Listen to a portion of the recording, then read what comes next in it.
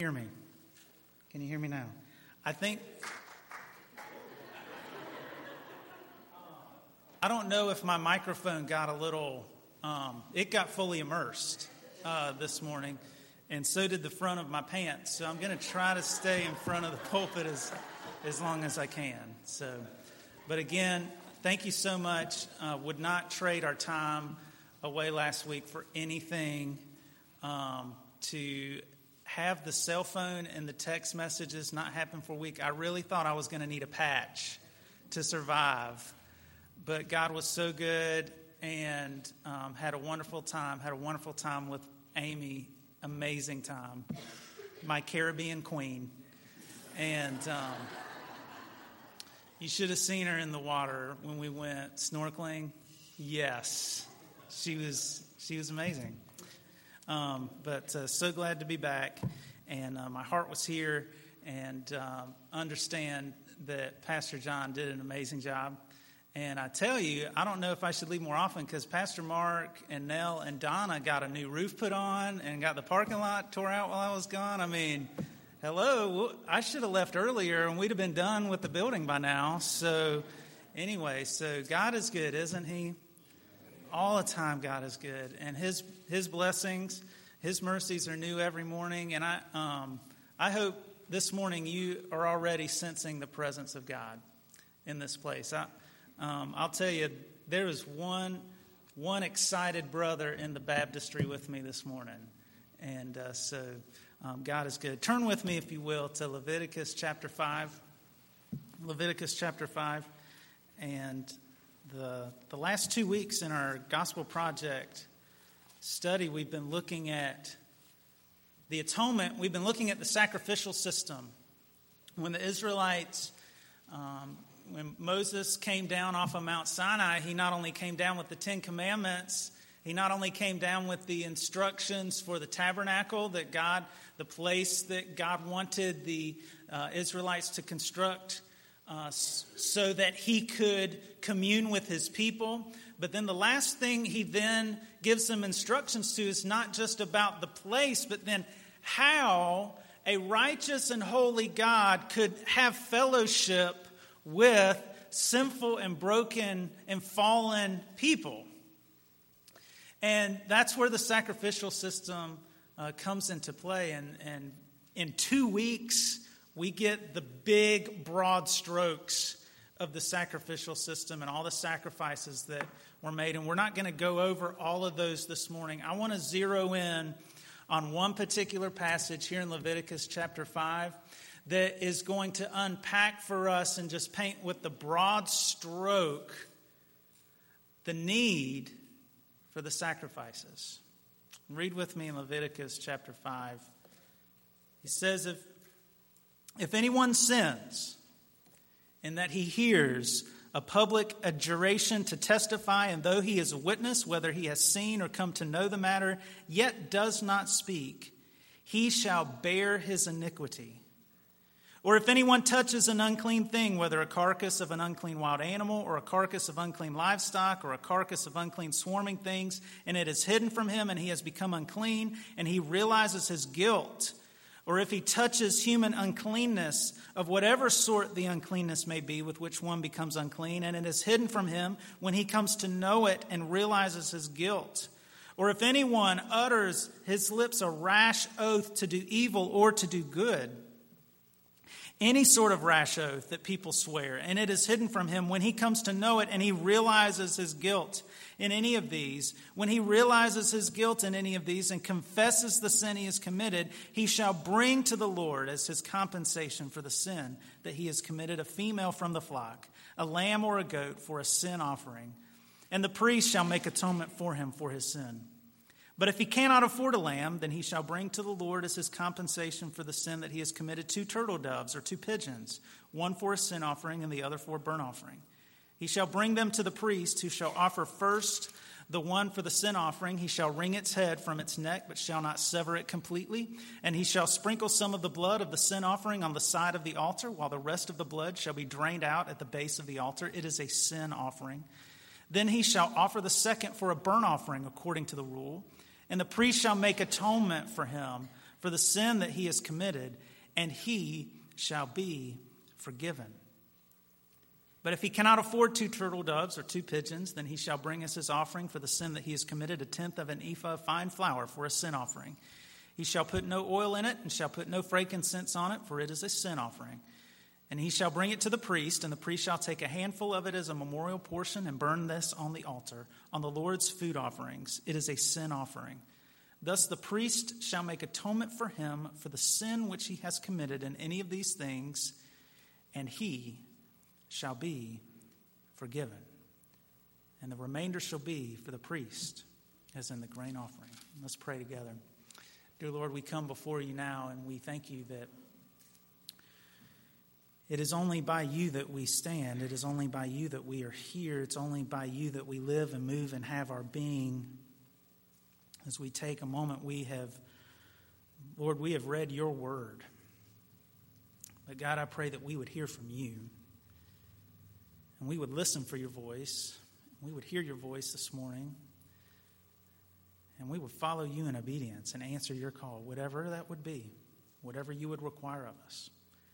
We surrender our hearts and our lives to you around this table and around your word. In Jesus' name we pray. Amen. A few things this morning, and this morning this particular passage in Leviticus chapter 5 zeroes in on the sin offering. This was one of the many sacrifices that the Israelites were called to make for various reasons. The sin offering here, it zeroes in on, there was even offerings, the sacrifices that you were to bring when you didn't even realize at first you were sinning, until it was like, sometimes it might be unintentional or accidental things. There was even sacrifices for that. Here we talk a lot about, well, I didn't mean to do it. Well, I didn't mean to. Have you ever heard that? We talk a lot. Motive has a lot of things, but here within God's economy and God's view, sin is sin. And we're so fallen, even when we don't mean to, we commit sins. Just because we're sinners. So a few things that from this passage. Number one, we must realize our sin. We must realize our sin. 4 times in this passage with this particular offering, it goes through if you do this, and then when the person realizes their sin, when they realize their sin 4 times over and over and over, whenever anything in Scripture is repeated, what does that mean? We need to pay attention, because we're hard of hearing sometimes. When God repeats something, it's not just because He's God and He can say things however many times He wants to, but it's because it's something that we need to pay attention to. And here, there's many times at the very beginning, before He even gets into what the offering is supposed to be or what it's supposed to do, what is the very first thing the worshiper must do? We've got to realize. We've got to realize our own sin. Sometimes we're better at realizing the sins of others, are we not? Sometimes we're so much better at picking out the speck in our brother's eye, and we ignore the 2x4 in our own eye. Have you heard that somewhere before? I think Jesus had a lot to say about that. Sometimes we're better at pointing the finger at others than pointing the finger at ourselves. It reminds me in Luke chapter 18, the tax collector and the Pharisee were both in the temple court, and they were both praying. And the Pharisee looked up to heaven, and he cleared his throat. And he looked over and saw the tax collector over there. And in full voice, he proclaims, "Bless me, O Lord, thank you so much. I am not like the tax collector over there, that wicked man." Who does Jesus commend in the parable? The Pharisee who points out the sin of the other, or the tax collector who beats his chest and says, "Bless me, O Lord, for I am a sinner"? Who was the more righteous? The one who had everything together on the outside, but whose heart was filled with bitterness and pride? Or the one who was humble in the sight of the Lord? You see, there is no forgiveness. There is no forgiveness for us. There is no sacrifice for us if we don't realize first that we have sin. This is so strong that Paul would write in Romans, we all know it, that for all have sinned and fallen short of the glory of God. There is no one righteous, no, not one. And the Apostle John, one of the last things he wrote, he says, if we say that we have no sin, then we deceive ourselves. Meaning, translation, you're not fooling anybody else. You're just fooling yourself. He says, if we say we have no sin, we deceive ourselves, and the truth is not in us. Whoa. That makes me step back. The whole need for the sacrifice is because we are sinners. But before we can receive the benefit of that sacrifice, we have to recognize and confess our own sin. We must confess to the Lord who we are. That at our core, we're not righteous. We're not holy. We are not in our being on our own. We are not righteous. We're sinful and we're fallen. And our very best is as filthy rags. There's 2 points of confession I believe the Bible teaches. Number one is the Bible teaches a point of confession at salvation. We call that justification, when we come before the Lord and say, Lord, I am a sinner and I need you to save me. And that's one point in time in which every person must recognize and come to that decision point. But even after the moment of salvation, the time between now and when Christ returns or calls us home, he calls each and every one of us to daily confess our sin before the Lord. To daily clear the ledger before him. To daily get down on our hands and knees and say, bless me, Lord, for I am a sinner. And I need your grace. And I need your mercy, and I need your love, and I need your forgiveness. Bless me, Lord, for I am weak. Bless me, Lord, for I think the wrong things. Bless me, Lord, I say the wrong things. Bless me, Lord, I do the wrong things. Bless me, Lord, there's days when I don't do what you've called and asked me to do. Lord, forgive me.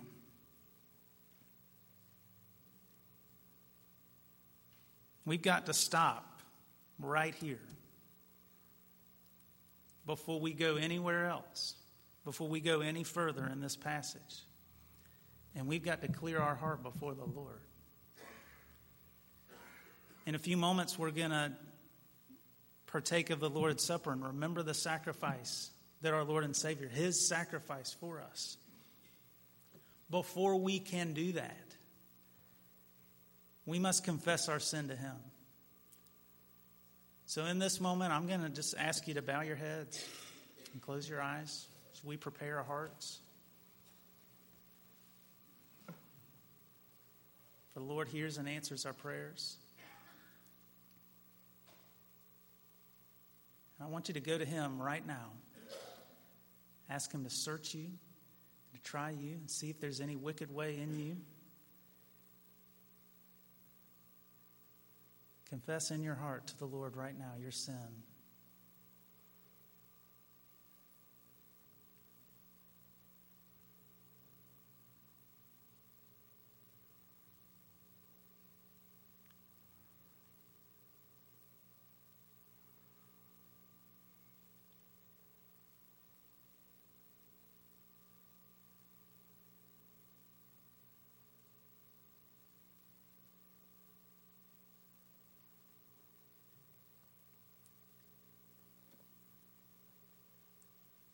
Dear Lord, we cry out to you.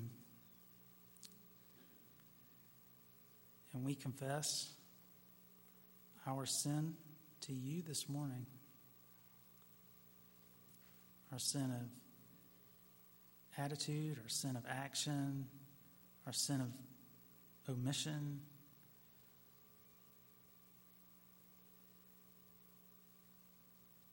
And Lord, we cling to your promise and your word that if we confess our sins, that you are faithful and just and will forgive us our sins, cleanse us from all unrighteousness.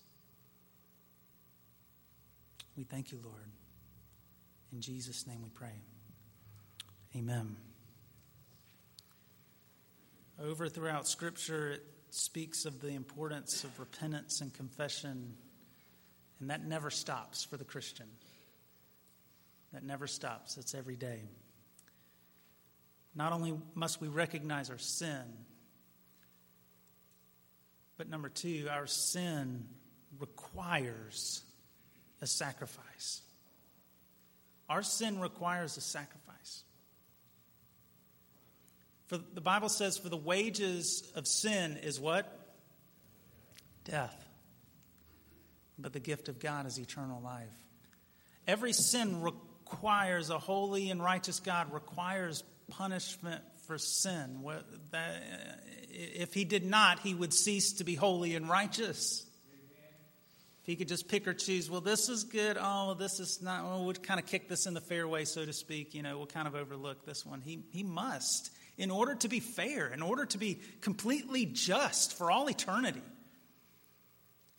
And we've already looked and seen that's part of who God is in his character. Completely perfect, completely righteous, completely just, completely loving, all at the same time. He requires a sacrifice. I wish there was I wish there was a way you just wave a magic wand and just, make it. I wish there was another way.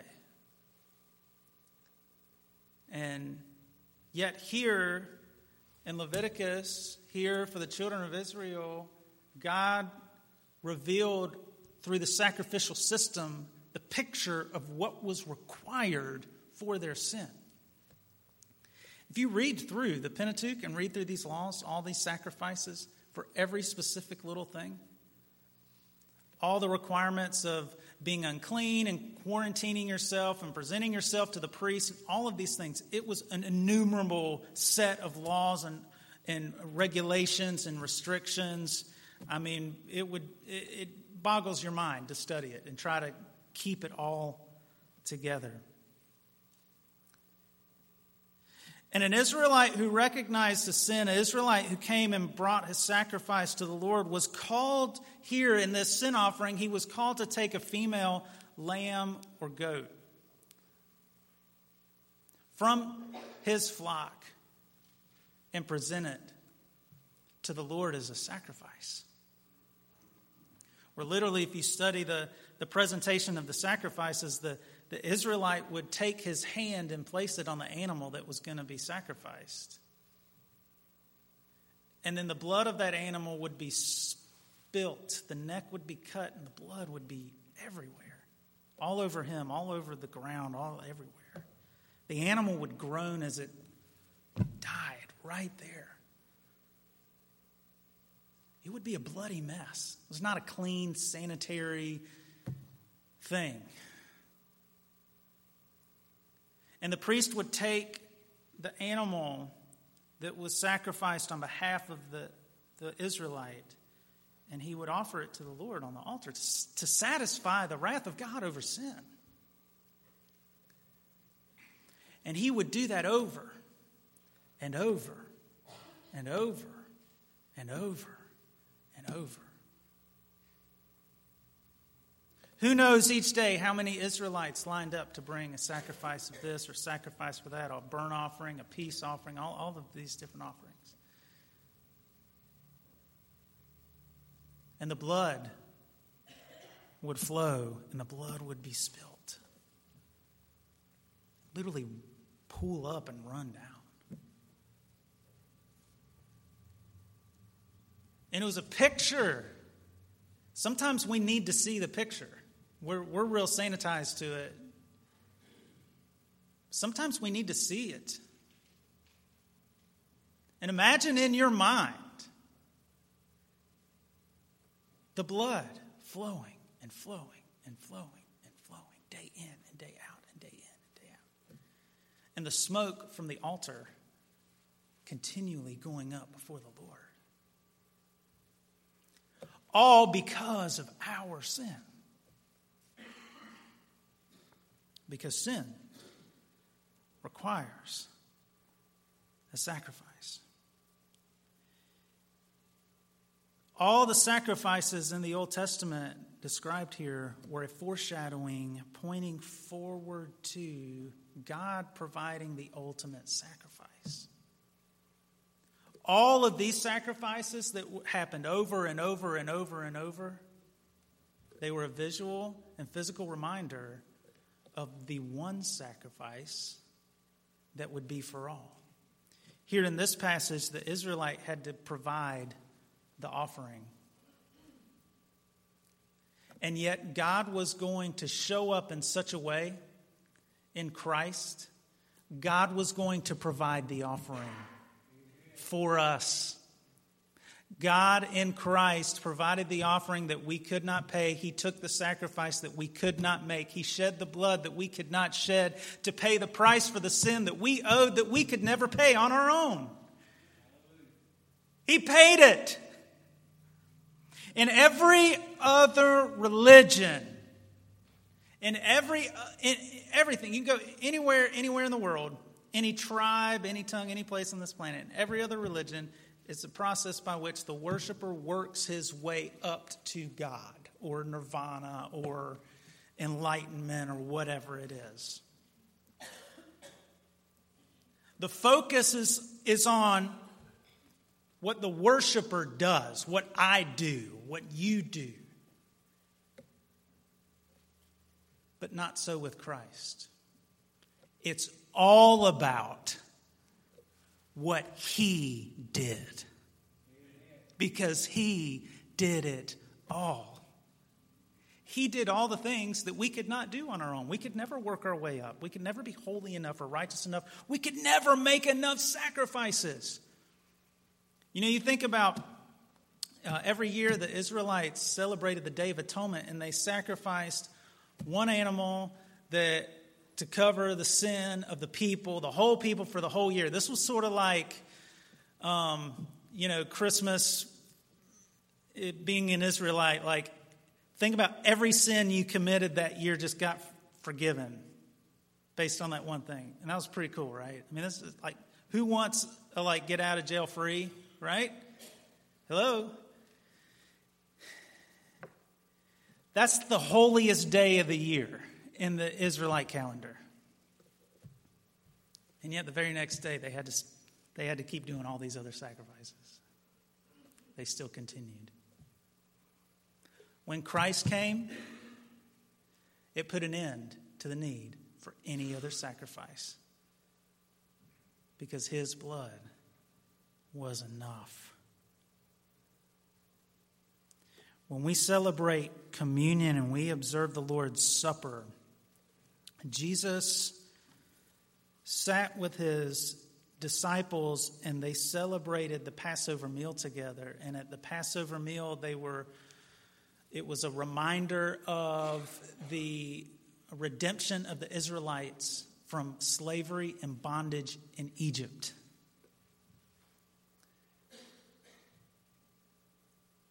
The point at which they were no longer slaves, but they were free. And in the observance of Passover, a lamb is sacrificed.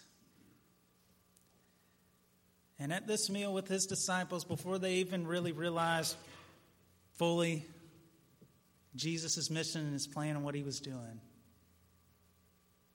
He identified Himself as the Passover lamb, the one who would be sacrificed once and for all. I'm going to invite our deacons to come forward at this time, and we're going to remember the sacrifice that Christ made on our behalf. And I want to encourage you, I want to encourage you, if you have accepted Christ as your Lord and Savior, you are welcome to partake with us. This is the Lord's table. This is not our table. It's His. And we just want to encourage you in that.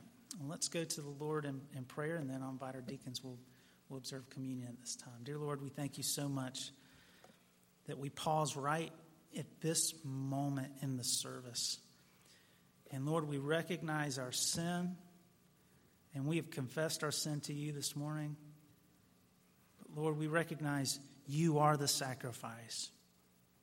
And we want to remember your sacrifice and give thanks this morning, for yours is the only sacrifice that matters. In Jesus' name we pray. Amen.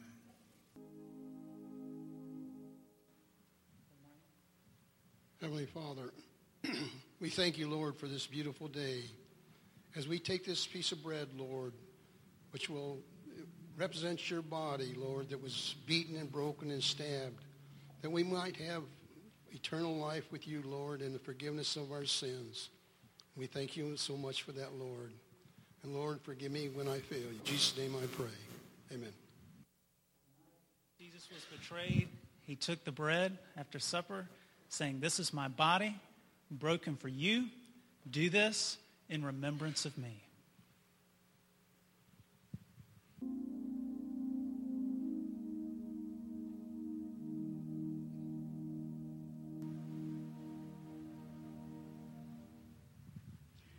Let us pray. Lord Jesus, as we are standing before you now, holding this cup, it represents the blood that you shed for us, that you came freely upon your Father's will to give your life for every person willing to accept you as their Lord and Savior. So, Father, we thank you for your Son, Jesus Christ, and for his will to follow your will. And it's my prayer now that each of us examine ourselves, that we would be doing the same thing, focusing on the sin in our life, giving that sin to you, that it's permanently taken away from us. And only you can do that. So, Father, we love you. We thank you for who you are, the one true God that is always there for us, no matter what, that nothing can separate you from us, that comes to us through your Son, Jesus Christ. Father, we love you again, and we pray these things in your Son's precious and holy name, Jesus Christ. Amen.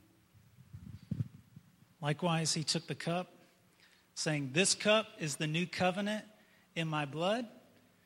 Do this as often as you drink it in remembrance of me." As the Israelite would come before the priest and he realized his guilt and he presented his offering, and the offering was slain and the blood was shed. In the passage we read in Leviticus, it says, "And the priest shall make atonement for the worshiper, and his sin shall be forgiven." And his sin, not might be, his sin shall be forgiven. In chapter 4, in chapter 5, and chapter 6, over 7 times, over and over and over again, it says, "And his sin shall be forgiven."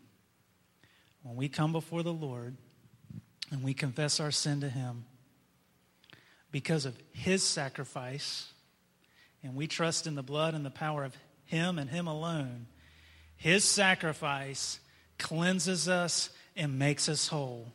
And based upon him and his sacrifice and his word, which is true and is sure, we can proclaim, as the priest of old would proclaim to the Israelite, that our sin, not based on anything that we have done, but based on what Christ has done, our sin is forgiven. Who's thankful this morning that our sin can be forgiven? Who would testify this morning that you're thankful that God has forgiven your sin in Christ? Can I get an amen from that? Amen. Guys, we've been forgiven. We've been set free. We were born and shackled to sin. We were born slaves to sin. We were born condemned under a death sentence.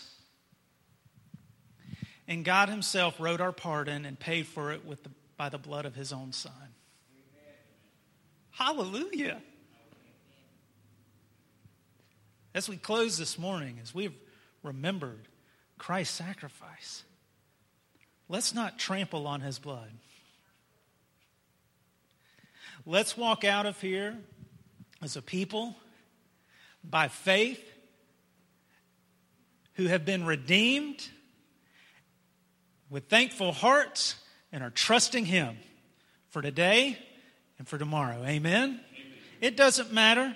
It doesn't matter who all those crazy people voted for yesterday. The Lord knows who they are. It doesn't matter. It does not matter who's in the White House. What's the only throne that matters? God's throne. That's exactly right. And the last time I checked, he's still on his throne. Amen? Would you stand with me as we close together today? Dear Lord, we love you so much. God, we can't even express our thanksgiving and gratitude to you for your forgiveness, for the forgiveness that you offer. And in this moment, as we come at the end of this service and we have just a short time just to reflect and to give back to you, Lord, we open this altar. Lord, if there's someone here today that needs to receive that forgiveness, that, Lord, that is not sure, if you came back today, that they would be with you. God, I pray that in this moment right now, we can find forgiveness and just a surety, a confidence based on what you have done for us. In Jesus' name we pray. Amen. We're going to have a time of invitation. Pastor Mark is going to lead us. This altar is open. Respond to the Lord as he is calling to you today.